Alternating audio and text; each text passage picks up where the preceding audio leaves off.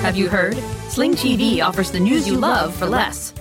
Hey, wait, you look and sound just like me. I am you. I'm the same news programs on Sling TV for less. You mean you're me, but for less money? A lot less. I'm all the favorite news programs and more on Sling TV, starting at just $40 a month. Everything great about me, but for less money? Which makes me greater, don't you think? Get the news you love and more for less. Start saving today. Visit sling.com to see your offer. Sling.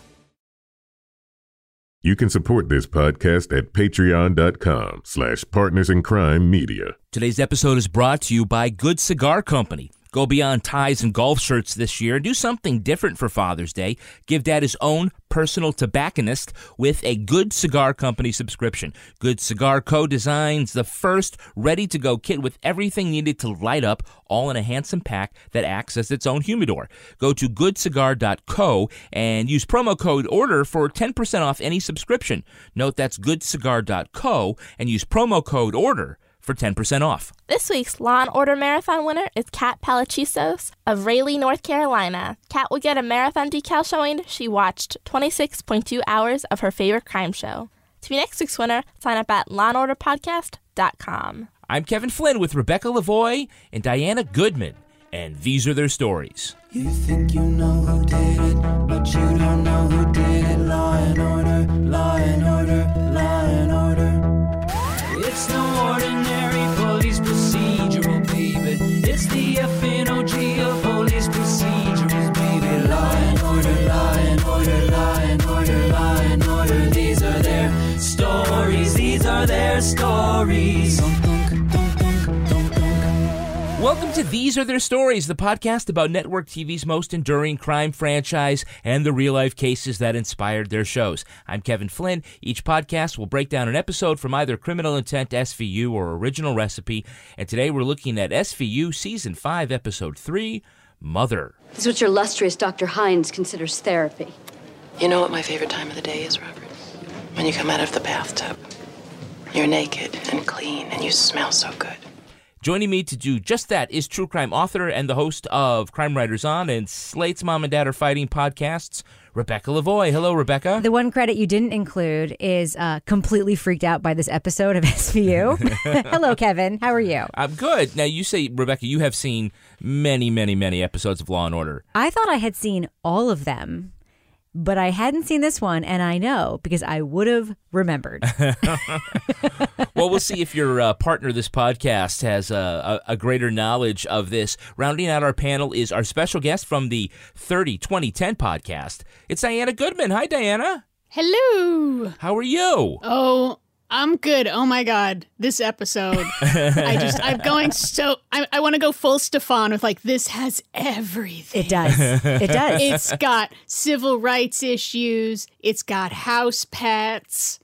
I can't tell if it's a good episode or a bad episode. It has Bubble IMAX from the 1990s. It has bros doing cultural anthropology. Oh, I want to talk about those bros so much. So, first off, tell me about your podcast, 30-2010. What's the concept of that? The concept is we look back at pop culture history this exact week, 30 years ago, 10 years ago, and 20 years ago. Not in that order. So we're looking at this exact week in 88, 98, and 2008. And, anything interesting happened then? It's really, really weird to just sort of go like, I mean, sometimes it's little fun things like, oh, wow, Beetlejuice is 30.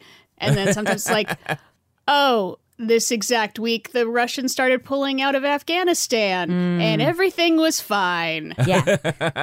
Yeah.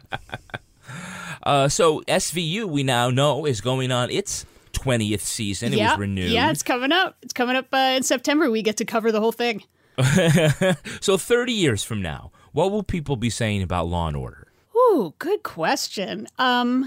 Probably that it's a very enduring project. It's They couldn't kill it. Yeah, they couldn't kill it if they tried. It's like it's such a solid format that you just sort of plug in a couple things here and there and it just works as a whole. Like I feel like a lot of my friends like don't watch Law & Order because they're into cool stuff like video games and comic books. And I don't That's not cool. I don't think they appreciate, the compact formula and how well it works. And I think that's what people will look back on, the enduring formula. Diana, of all the franchises, which two cops are your favorite detective team? Favorite Law and Order detective team. Oh, I'm going to go a little more old school with a choice I haven't heard. I think Logan and Briscoe. Oh, no one said that one. It's actually, I think, probably the number one or number two most popular choice so far. Yeah. And considering they really didn't have that many years together, it was like 2.5 seasons, something like that. Yeah. I just always, because, Briscoe, everyone loves Briscoe, obviously. Right. But, it's weird to think, okay, Logan was actually there first and then they brought Briscoe in because Logan is like a baby Briscoe in the making. You can see one day him growing up to be like Briscoe. Yeah. And if you stuck around long enough on Criminal Intent, you did. It's true. Although he had given up the leather sports coat by that time. Actually. He hadn't? Actually. Diana, who was your favorite prosecutorial team? Favorite Law and Order District Attorney Prosecutorial Team. I think I'm going to go McCoy and Carmichael. Oh, good one. Yeah. Yeah, I like Angie Harmon, and the more I thought about this and paid attention to older episodes, I realized what I like about her is the costuming. Yes. They make her, they always dress her really masculine. She's always wearing these double-breasted jackets. And it makes a whole character backstory for me. She's so pretty and she just wants to be taken seriously, so she dresses really masculine and just won't take anyone's bullshit. And I love that. I love it too. And I love that you use that reason. She's actually, I think, in my favorite McCoy pairing as well, because I love how she looks very Connecticut, but then has this whole other thing where she's able to go into jails and talk to people and scare the crap out of them. And I pay attention, as Kevin knows, much to his chagrin, to the costuming, very, very much. And the thing that they did with Serena Sutherland after Angie Harmon was they would frequently put her in a jacket with no top. The jacket was the top. Uh-huh. And Angie Harmon was the last one to always wear those super high necked like silk shells underneath her giant jackets. Mm-hmm. And I like her for all the same reasons you do. We're the same. It's very, very good for me. And she's probably the only one that had a big row of tattoos on her arm as well, right? Like Popeye. All right, now let's take a look at the first half of this episode, Season 5, Episode 3, Mother. Two guys whoremongering at a crack house are psyched as hell to find a woman passed out on a bed, ready for action. Ugh. Has nobody ever watched SVU?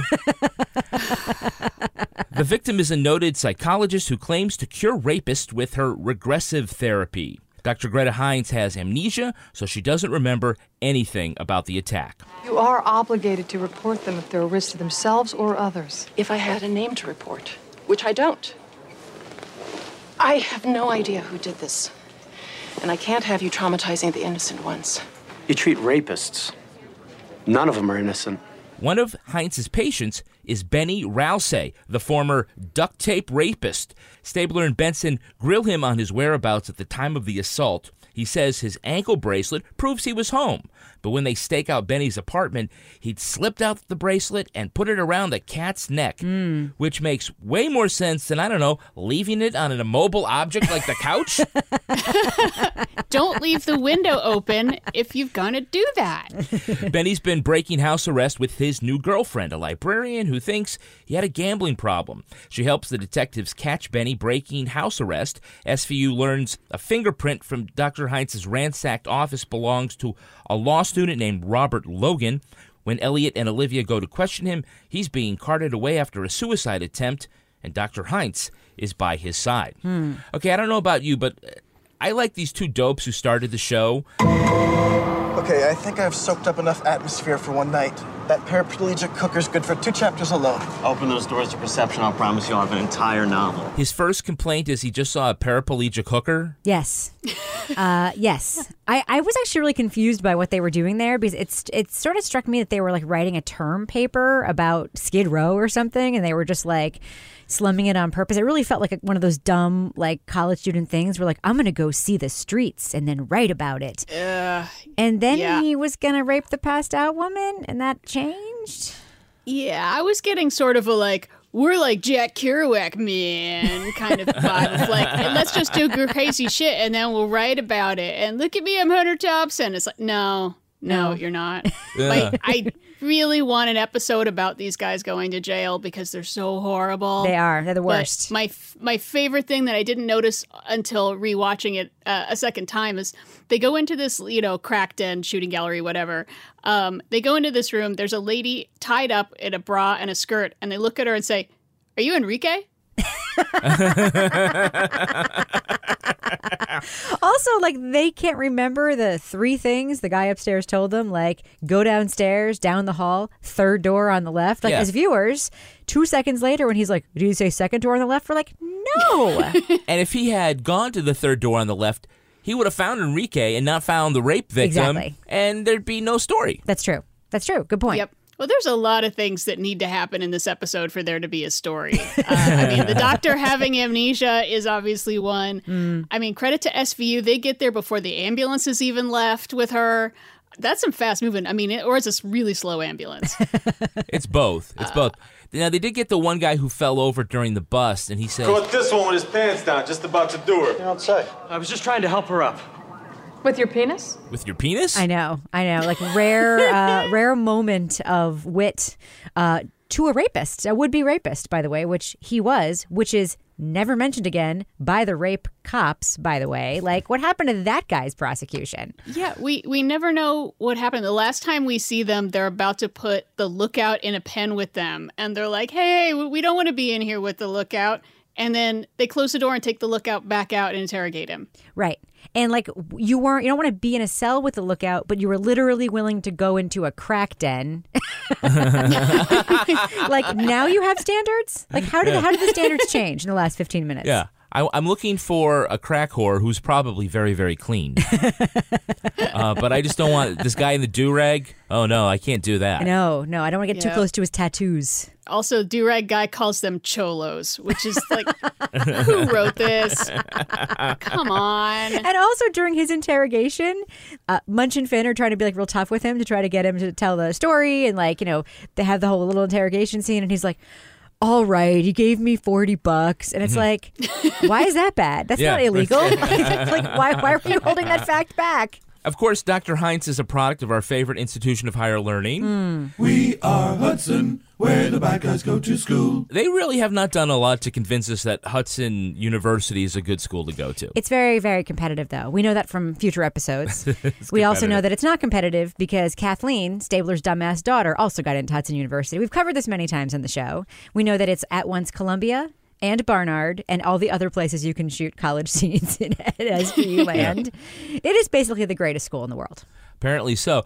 I think it's competitive in the way that people have to run away from tigers in the jungle. It's competitive like that. If you're not fast enough, the teacher rapist is going to get you. Nope, sorry, you got caught. You're going to Hudson. Yeah.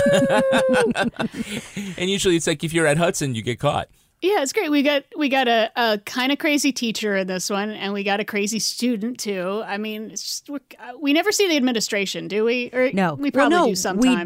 We do when they have rape cases, and the administration wants to block the prosecution of the rape cases, which happens in many episodes. It's definitely like a well-known like Hudson dean who has been on the show a bunch of times. But yeah, I mean, I also think it's a testament to the school that Robert Logan, with his many years of known, reported, documented fugue state psychosis, was admitted to their very prestigious law program and made the law review. He made law review at Hudson. It's like being the hottest girl in Ypsilanti. Oh, we just lost our one listener in Ypsilanti. I know. Now, we learned about Dr. Heinz's therapy method from, of all people, the scariest looking criminal possible. This guy should play all the rapists. The bitch tried to emasculate me. Come on, big guy like you. She told me to suck my thumb. Excuse me? She's into that inner child crap. Gave me stuffed animals, read me bedtime stories. She even had me call her mommy. You think about Bruce Horton? Is that his name? Yes, Bruce. The fish chopper. Yes. Yeah. He's like, I worked a double shift. I'm like, is your job literally just cutting the heads off of fish? Because there were a lot of fish that day. I had to work a double. He was a frightening steroided monster, that guy. Do we want to call him our first red herring or like our second? Because like they kind of look at the husband too. Well, I think he was actually chopping herrings too, so that was... Those were not herrings. Yeah, we should have known right there. Really big herrings. Those were huge herrings. He was the first in... You know, we always joke about how one of like the well-known tropes of Law and Order is that everyone is just so busy when they're talking to the police, they just keep doing what they're doing. The people in this episode that they talk to are the busiest of all of the suspects I have ever seen cops talk to in the whole history of the show. You have the chopping off fish heads guy. You have the lady who's literally carrying a patient down a hallway in a methadone clinic. You have, you know, the nurse who is pushing the cart of meds around the loony bin while people stand around staring at him like zombies, leaving it unattended while just talking. It's like everybody is just way too busy, way too busy in a way that is super exaggerated. Oh, it's one of those things that just always drives me crazy on the show, how often people can just go like, look, I gotta go. And they just walk away from the cops. Yes. Yeah. Like, no, yeah, try that in real life. Exactly. The surveyor who doesn't know how surveying works. The brother who just like starts waving like a little to the left. What is he waving at? What is he waving at? Well, he's got a tripod. He's got a little notebook. He's important. Orange vest. Very important things to do. But we talk about this rapist guy because usually, like on SVU, the rapist ends up being like very creepy but a welterweight, and this guy was like, yeah, roided out. Like I really think that I'd be like, oh yeah, that's a scary rapist. I absolutely believe that. How come it's taken 5 seasons to cast you? And ironically, it turns out he was right all along. So they check in on Benny at his place of work. And he's like putting together Bubble IMAX. He's fixing them. Yeah, he's got old school IMAX. The skills he learned in the joint. And then they're able to check in on him using Apple's Find My iRapist app. See the moving dot? 56th and Broadway, 2 blocks of work on his way home. What are the red zones? Known areas of prostitution. Most of his victims were hookers. Well, they're now off limits. He's getting awful close to a hoe zone right now. What happens if he takes it right here? Well, that would signal an unauthorized departure, and I would be beeped immediately on my PDA. Well, get ready. Nope. Resisted temptation again. So they're watching him on this map, right? And they say, oh, look at him go left. Look at him go right.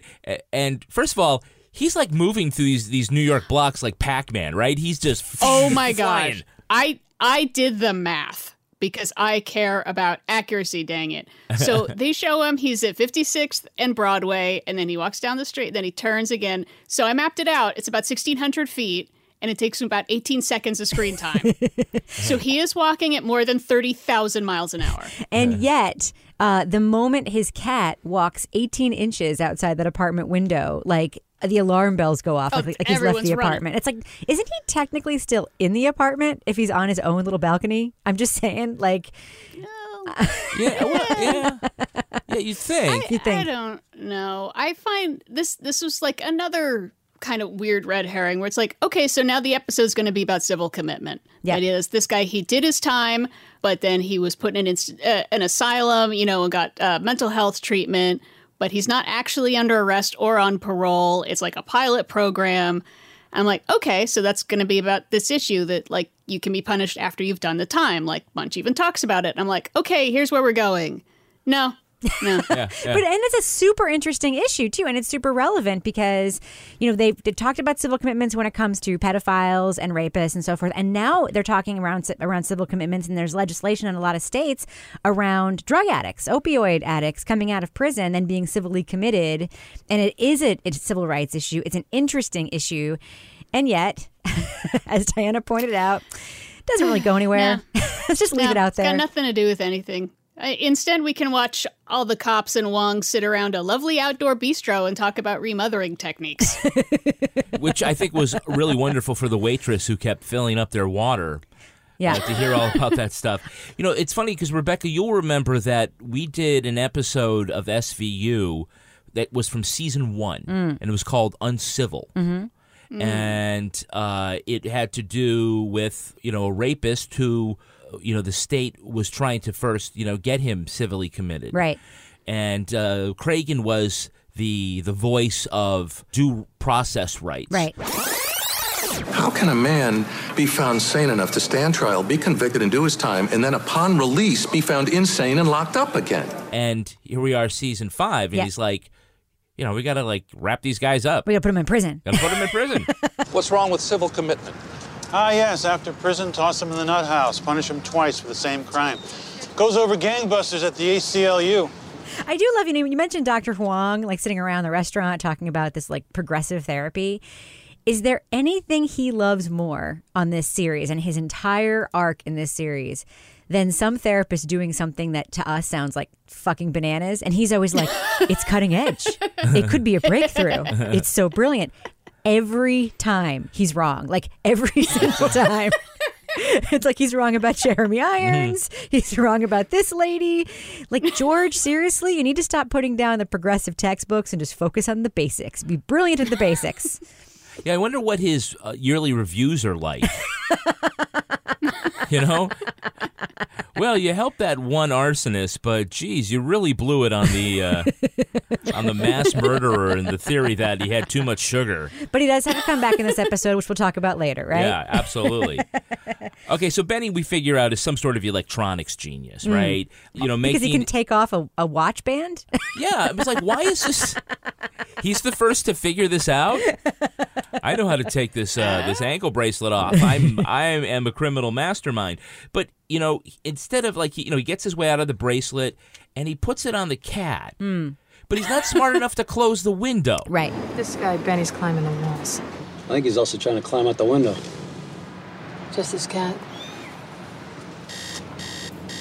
Unauthorized departure. Cat must be a diversion. Or just put on the couch. Or the bed. Yeah, why is it? It's not like it's got to keep moving, Diana, right? I don't know. I mean, they say, it can track him up to 6 feet. So it's I'll show him moving around my apartment, I guess, as long as it's wider than 6 feet. But then they're watching the thing and they're like, this guy is pacing. He's going up he is losing his mind in there because it's just a cat screwing around. But if you leave it within, 6 feet of the television, I will tell you that's what my ankle bracelet would look like. It'll look like it was just there watching the Blacklist. Long. Yeah. Yeah, just throw it on the bed. Oh, wow, this guy goes to sleep at 6 p.m. Yeah. Can we just say one? I just feel so bad for Benny. His rapist nickname was the duct tape rapist, which is the least creative, laziest, worst rapist nickname I've ever heard on this show. And that is saying something because I find that they often give very lazy monikers to people on this show. Yeah, apparently he's the first rapist to use duct tape. The only criminal to ever realize that the sticking powers of this tape make them excellent for committing crimes. So his new librarian girlfriend is just so understanding about this ankle bracelet, but she's never like, hey, how about I go over to your place? Oh, my gosh. I loved her so much. Brunette Debbie Reynolds, I called her. She looks so much like young Debbie Reynolds. And she sounds like her kind of, too. This scene kills me because she's like, I'm very understanding. Everyone has problems. And they're like, he was the duct tape rapist. She's like, no, he says he has a gambling problem. And the look on Stabler's face when he gets to tell her, your boyfriend raped over 30 women. It's this great mix of I'm sorry to ruin your day, and I cannot wait to ruin this girl's life. And her acting, I have to say, the whole episode, I went back and forth from horror to hysterical laughter. The scene in which he tells her, and she starts to cry. In the early 90s, Benny was known as the duct tape rapist. No.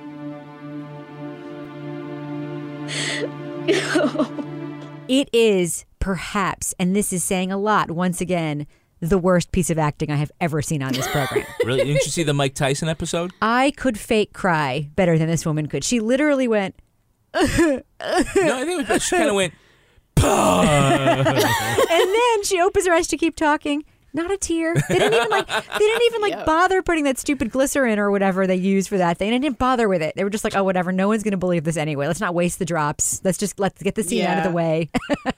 She goes 0 to sob in half a second flat. It's just actually, he's a duct tape rapist. But he was so gentle. Why is it like you're, this violent sexual criminal, but like when you're out, you finally want like the mousy librarian? Right. That's what's going to turn you on now. Listen, it's because Dr. Hines completely reprogrammed him. She rewired him, just like he's doing to those Bubba Limax. She's getting rewired? Yeah. Didn't you see that metaphor? Didn't you see that? It was it was deep. It was deep. Well, it wasn't really. Really? Here's another point where I think, this episode's going to be about this because Benny was fine until the cops started harassing him. They go to his job. He immediately loses his job. They go tell his girlfriend. It's like his life's all screwed up. And they're like, yeah, but we looked in your bag and you've got like a crowbar and your old friend duct tape. And he's like, I was fine till you started bothering me. It's like, well, was he? Is that what this episode's going to be about? No. We did see him skirting the edges of the Ho-Zone on the stupid cartoon map on which they were tracking him. Ho-Zone. And I'm like, thank you, very sensitive rape detective, for completely like making up a term and marginalizing all the horrors around sex work and just calling it the Ho-Zone. I know the cartoon map. Ho-Zone. Okay, aside from the fact that Elliot refers to it as a Ho-Zone, in the sex crime unit, would he not know what the hooker zone is? What is that red area? Yeah, and why is it that that's the area that the rapist can't go to? Right. Because it's like he isn't obviously interested in buying it. No. He just wants to find somebody. Why don't they just have all those red zones and alleys? Right, or all those red zones where women live. Yes. It can't be anywhere a woman lives. Yeah, but I like the Ho-Zone is it carefully follows the block so he can be on the right side of the street and he's okay, but left side of the street, no. They have one of those invisible fences for the hose in that part of New York. It's like little white flags. They just stand inside of it, barking, running back and forth. You have to come to them. They can't come to you. Yeah. And he's kind of acting like a FedEx driver because he ended up making 3 lefts when it was definitely easier to just go straight. Okay, this is what I'm doing for Father's Day for this year. I'm not doing neckties and coffee mugs and funny hats and stuff for Father's Day. I'm giving my dad a subscription to Good Cigar Company. My dad will get his own personal tobacconist who will help him pick out the cigars that he will like. You just have to start by picking the strength level, and they will send you or your loved one that top shelf cigar at a great price of just $30. And each pack comes with not only the premium cigars, but everything else you need to light it up, and even a manual telling you the right way to smoke a cigar. What more could you want? Oh, a humidor? You don't need one because the pack acts as its own humidor, so the cigars stay fresh for months. Take them out when you want them, keep them by the bar, pack them up for a picnic or a special occasion. It's a great way to give the gift of a cigar. Go to goodcigar.co and use promo code ORDER for 10% off any subscription. Note that's goodcigar.co and use promo code ORDER for 10% off. Now let's take a look at the second half of this episode. Cannot wait. Dr. Hines says her suspected attacker, Robert Logan, was not a sexual offender, but one of her regular patients who had grown angry with her recently. I told him I needed to transition him to another therapist. Because he threatened you? No, because I'd lost control. Because I took him too far too quickly. He'd become obsessed with me. I thought it best he have a male therapist. So obviously Robert didn't handle the rejection too well. Logan suffers from blackout, so he can't say where he was the night of the assault, but he tells the detectives he and the doctor were having sex, and she's going to leave her husband for him. Logan's girlfriend says he's impotent and says she's dirty. Yeah, she is. Oh, yuck. Well, the night of the attack, Logan checked himself out of a psych hospital to go find Dr. Hines, who declined to come see him. Huang says Logan isn't fit for trial. But why would any of his coworkers believe him? Because apparently they just do. They don't. So at the hearing, Dr. Hines denies the affair, and Logan loses his shit.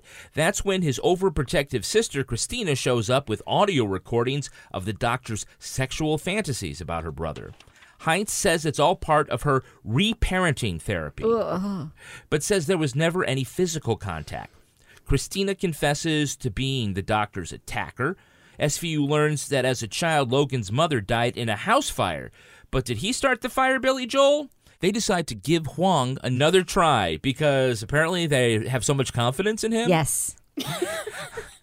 Logan reveals that his mother would bathe him, call him dirty, and tied a string around his penis in the hopes it would fall off. Ugh.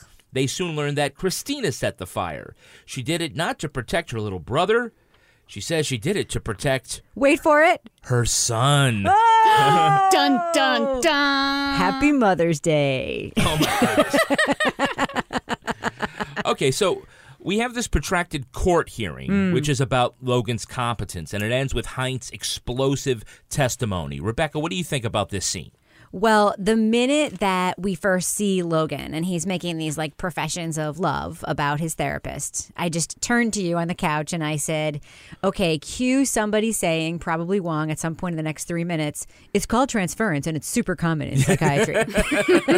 And that did in fact happen. But then on the stand, you know, for someone who's supposed to be this therapist who's willing to rush to her patient's sides when she thinks they're in distress, which she says she's done twice in this episode, the way in which she says, and you know, that when she's asked on the stand, like, are you in love with him? And she just looks at him real slow and is like, are you in love with Robert Logan? No. What? Why would she say that? Have you ever engaged in sexual intercourse with him?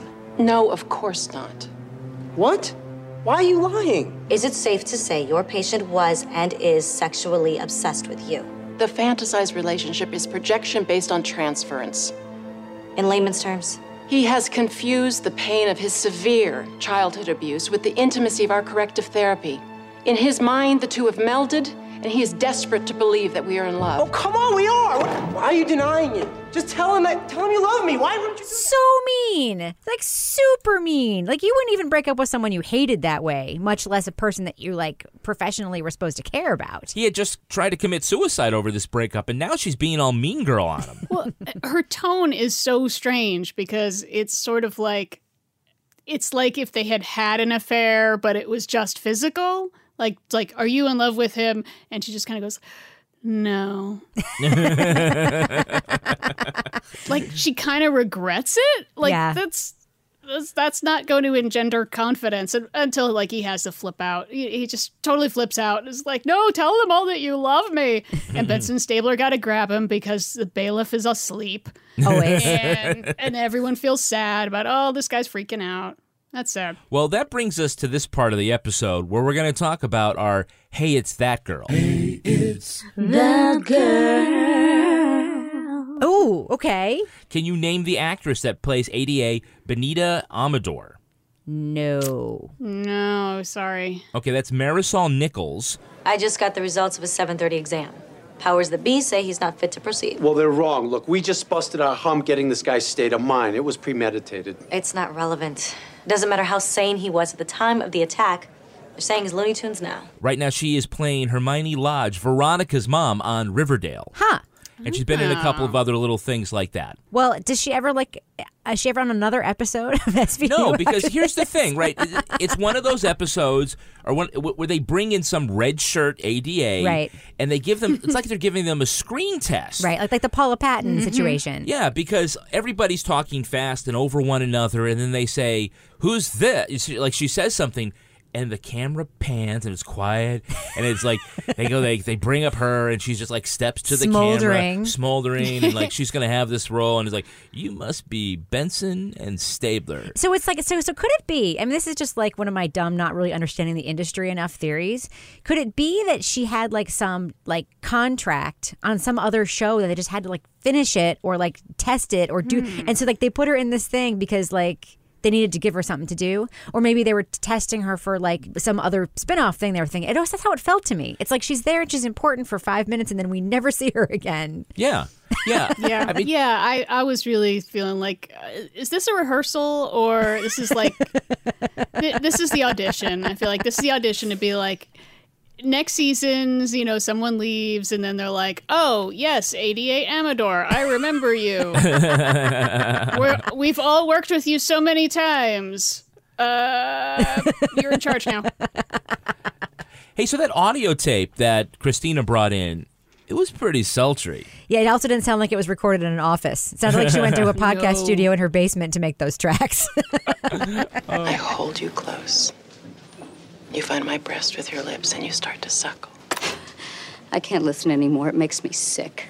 Another thing I do love in this episode where it's like, this is the kind of thing I bet cops deal with all the time. She comes charging into the office with her boombox and says, I want her arrested for malpractice, which is not a thing. Like, that's not a criminal charge. But I bet that happens to cops all the time. Yeah. But yeah, she comes in with the sexy tapes. Yeah, she had receipts. I mean, she was claiming the woman was crazy. And then she was able to show the woman was crazy. It was pretty great. Right. And it's the kind of thing, again, where she gets the goods on the tape, right? She's like, this is my big evidence. She starts to play it, and she's like, I can't listen anymore. It's like, I thought you want us to hear the evidence. Yeah. What the hell? I mean, tough it out a little bit. All the time on the show. It's the way they get out of getting into explicit material that we're not supposed to see or hear. Somebody invariably says, and usually it's one of the rape cops, I can't watch this anymore. And I'm like, that is literally your job. It's literally, somebody has to, and it's supposed to be you. Despite the tape and the accusations, it's really not clear if this affair ever happened. No, it's not. And I will say that I like to believe it did, and here's why. Despite, it's almost like there's like a couple things that happen in this episode that are shocking to me. Not like in a plot way. Nothing shocks me when I watch SVU, but it's just like the way the episode is put together. First of all, was the terrible acting of Amy. Then you have Robert. His performance was great, I thought. And I thought, because he did the part so well, that like I thought he was incredibly convincing in that courtroom scene when he was saying like, why are you saying this? Because the things we heard on the tape do kind of corroborate his version of events, I think. Now, who remembers what the best Ice-T line was from this episode? There is one. Okay, so they're talking about Heinz. If she Freudian slipped it to him, she could end up serving longer than her attacker.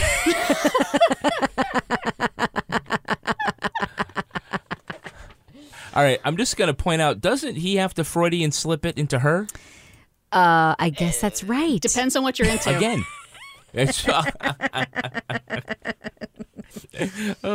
Why do they even have Huang around?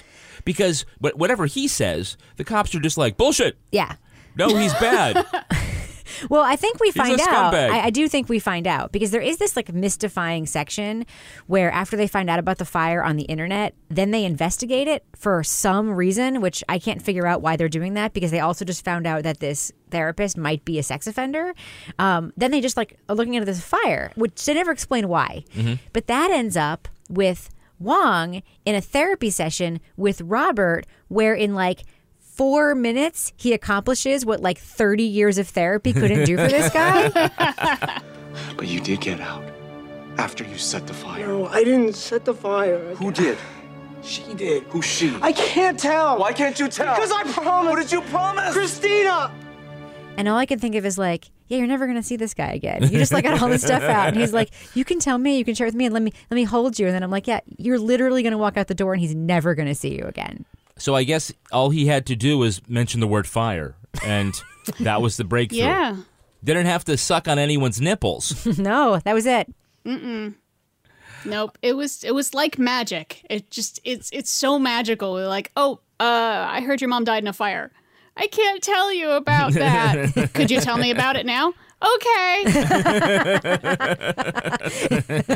But you know how when Huang was talking to Robert and he said, if you killed your mother, it's not your fault because she abused you? Like, then why was it Christina's fault for doing the same thing? Because she wasn't abused? I don't know. Well, if you did the math, Christina was like 21. I was like, oh. It's kind of like, yeah. She kind of had some options. If you lit the fire that killed your mother, it's not your fault, but we still are going to charge you with homicide. But no. You will be still going to jail. Was that the first time someone got cunt punted on this show? Yeah, it probably I've was. never heard of that literally happening. You sexually assaulted her. No. Christina, there was trauma to her genitals. That's because I kicked her as hard as I could between her whoring legs. Yeah, I just kicked her between her legs real hard. Yeah, and it's like, don't you think that the rape kit nurse or doctor would know the difference between just like a kick in the, crotch and actual rape? I mean, you would think, right? That must have been some kick. Yeah, it must have been like a pointy toe shoot kick or something. An intern or a very new doctor. It was like, oh, well, I mean, it looks like it's smushed a little bit. When you support us at Patreon at just $5, you will get exclusive content like the Toby Balls Deep Dive Book Club, Laura's Rage Walk, the Crime Writers on After Show, and Married with Podcast with Rebecca and me. Start getting your exclusive perks for just $5. Join our own elite squad at patreon.com/partnersincrimemedia. That's patreon.com/partnersincrimemedia. All right, let's take a look at the real-life story that inspired this episode. It's time for Ripped from the Headlines. Oh, boy. You think you know who did it. You think you know who did it. But you don't know who did it. You don't know who did it. Ripped from the headlines. This episode is inspired by the controversy surrounding Dr. Margaret Bean Bayog. When medical student Paul Lozano visited the Harvard psychiatrist in 1986, she said his depression was a result of sexual abuse by his mother. She conducted many experiments to have Lozano retrieve repressed memories of this, but none ever came. Bean Bayog switched to an aggressive form of treatment called reparenting. She treated Lozano like a baby, reading him bedtime stories and making him call her mother. Soon, the relationship became physical. The doctor claimed hundreds of sexually explicit letters to Lozano were private case notes that he'd stole. When Lozano entered a mental hospital, the staff believed his situation was made worse by his smothering relationship with Bean Bayog. After 5 years together, Bean Bayog broke things off, and shortly thereafter, Lozano committed suicide. His family sued the doctor and received a $1 million settlement. When Massachusetts authorities opened an investigation, the Harvard psychiatrist surrendered her license. Margaret Bean Bayog died in 2006.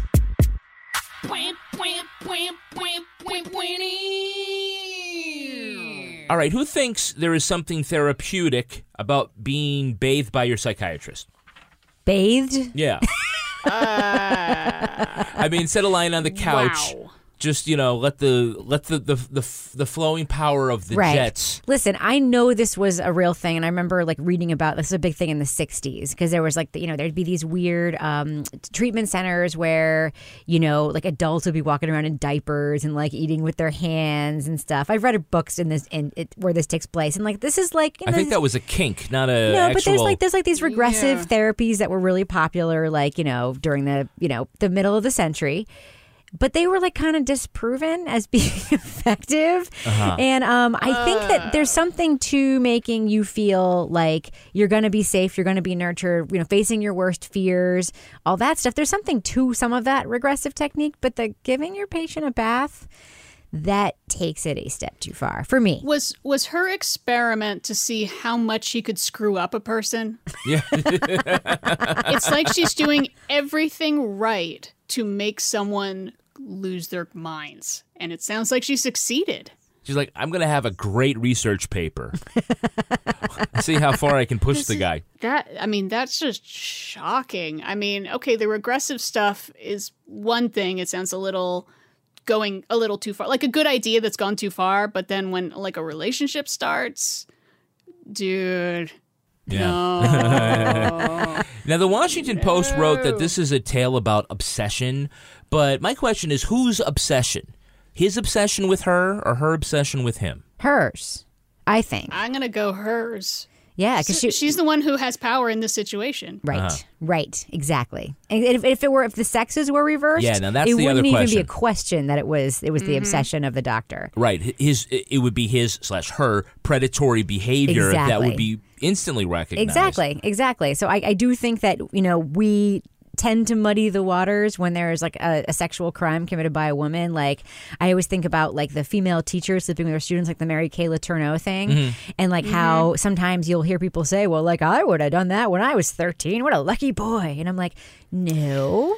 No. Not lucky to be sexually assaulted by an adult when you're 13. And when that gender thing happens, we do just tend to look at it differently. But yeah, I don't think we should. I try to swap things around in my head and see okay, how do I feel now? Okay, I've squeaked out. Yep, no.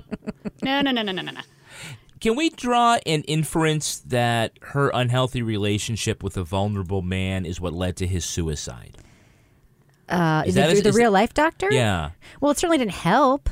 I mean, why wouldn't you draw that inference? Like, she brought him to a place where he was worse off than he had been before.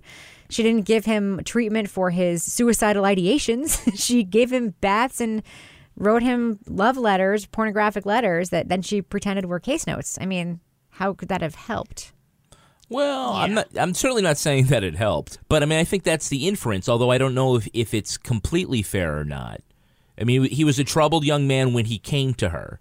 And she didn't help him, but if it were not for her, would he have taken his life is the question. We can't know that. Yeah. But I do think that family deserved that $1 million. I really do. Yeah. It sounds like she made things worse. Well, after she surrendered her license, she still provided therapy for over 100 clients that she had, regular clients. Lucky clients. Whoa. Yeah, because apparently you don't need to have a license in Massachusetts to be a therapist. As opposed to, a psychiatrist writing scripts and, the sort of medical stuff. Mm-hmm. But then again, I don't know, if that's the therapist that I want. Really? After I read it in the paper, like you did. Maybe I would go there hoping that I might get a little bit of lactation therapy. Oh, God. See, that's you. You're doing that thing again where you're pretending it's okay that a woman does something disgusting. It's not okay. Well, I don't know. Maybe there's some guys who are into that. It worked once. Maybe that's not therapy then. Maybe what she was doing was actually something a little different. The more I think about people, it's like, okay, this was my therapist, and then there's all this stuff in the news about all this crazy shit she did, and I still go to this therapist. My big question is, what is their health insurance like? Maybe they don't have a choice. This is the best I can do. It's the only place without a copay. Again, she's in the network. Well, that is going to do it for us. We want to thank our guest, Diana Goodman. Diana, where can our listeners follow you? They can follow me on Twitter at LeCineNerd, LeCineNerd, and they can listen to 302010 every week on their podcast, whatever of their choice, or 302010.net. That's the words, not the numbers. And Rebecca Lavoie, how can our listeners follow you? You can follow me on Twitter or Instagram at Reb Lavoie. And you can also, of course, listen to our other podcast at Crime Writers On. And you can track me on Twitter at Kevin P. Flynn. You can also tweet to us at Law & Order Pod or follow us on Instagram at These Are Their Stories Podcast. Our newsreader was Cy Frater. Our theme music was composed and performed by Uncanny Valleys. Line editing by Henry Lavoie. Content assistance from Travis Roy. Lily Flynn handles promotions. To get ad-free episodes of These Are Their Stories a week early, sign up for Stitcher Premium. Get your first month free at StitcherPremium.com/crime. All clips in this podcast were used in compliance with the U.S. Copyrights Act fair use exemption for criticism and commentary. Special thanks to the elite squad of the Law & Order Wiki community for preserving the evidence. If you want to know what episodes we're talking about in our upcoming shows, go to lawandorderpodcast.com. Sign up for our newsletter for a chance to be our next Law & Order Marathon winner. These Are Their Stories was recorded in the Yoga Loft above the Bodega in Bay St. Louis, Mississippi studio, and is a production of Partners in Crime Media.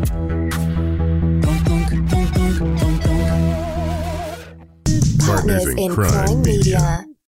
Hi, Max. I wanted to share something with you. I wanted to tell you how grateful I am and how you've embraced your sobriety since day one. I'm grateful for how you changed your life.